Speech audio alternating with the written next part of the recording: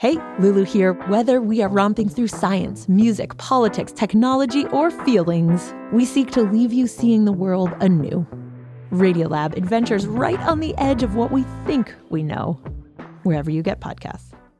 It's such a romantic and sweeping phrase, the Harlem Renaissance. It sounds like a whole world in one neighborhood. Was it really a renaissance? Was it really a rebirth? Sometimes the term seems... So in a conversation with scholar Emily Bernard, who wrote the book Remember Me to Harlem, I wanted to get beyond the catchphrase. The term Renaissance is also misleading because there was just no moment when Black people weren't producing art since the inception of Black presence in this country, starting with the slave narrative.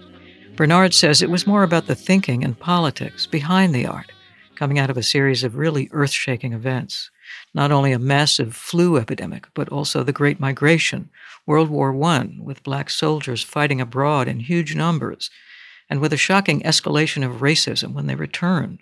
All of that pushed Black America into a soul-searching, redefining movement. Black writers were talking about the emergence of this new person, idea, entity, the new Negro.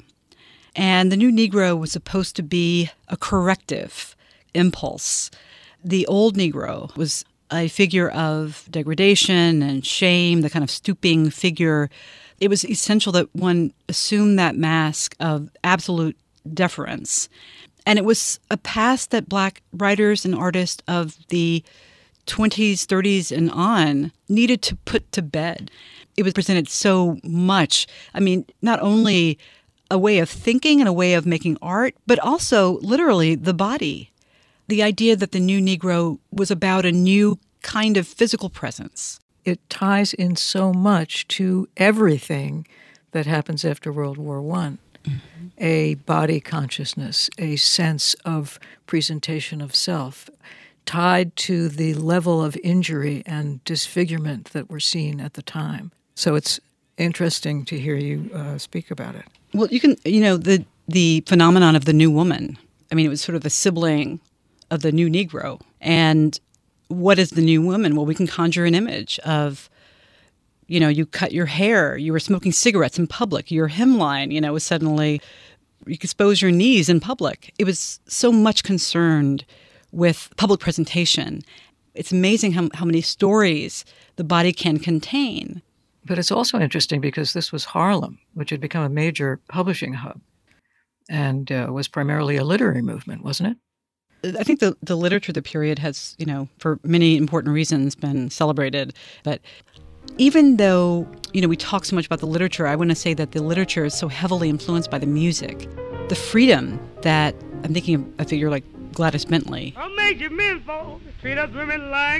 an out lesbian, tremendous performer, and Langston Hughes writes about her, and it's clear that language can't even hold her. I don't want no man that I got to give my money to.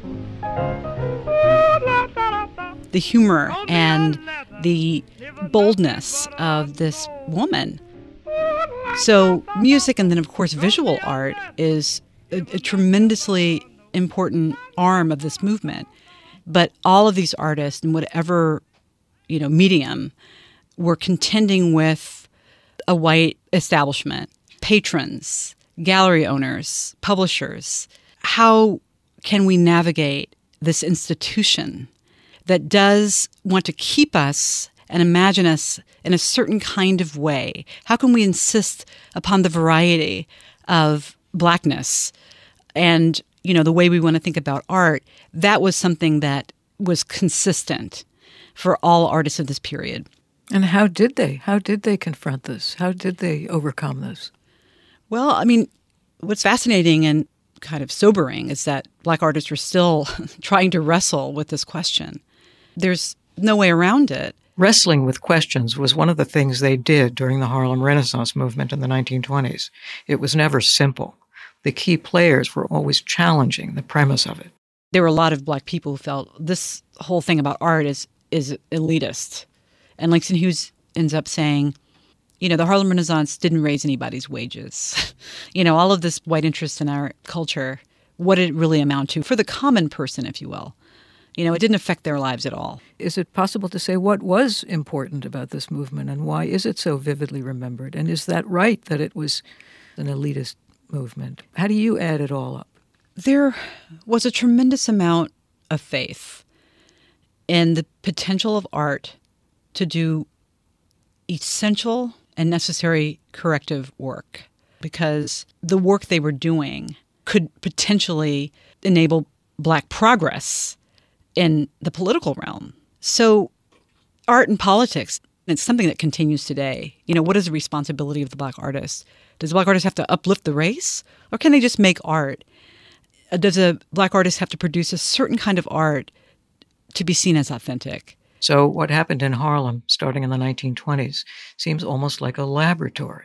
Smart people experimenting with approaches that might send powerful messages. And it was a first. It's a first kind of cohesive African-American cultural movement. And subsequent movements are reacting to that movement. And when Black power activists come along, I'm thinking of someone like Leroy Jones. He wants to reject all of that, an impulse toward assimilation. But the Black power movement and the Black aesthetics would not have existed without the Harlem Renaissance to kind of measure itself against. It is the standard, whether or not you reject it or you embrace it. It's the only thing there is out there. It's the only game in town. Maybe that's one answer. Maybe Renaissance or not, the movement in Harlem was a whole world in one neighborhood. A century later, you can feel how, after a series of crises, there was a step forward as a community brought art, music, literature, and politics together. It's Fishko Files. I'm Sarah Fishko.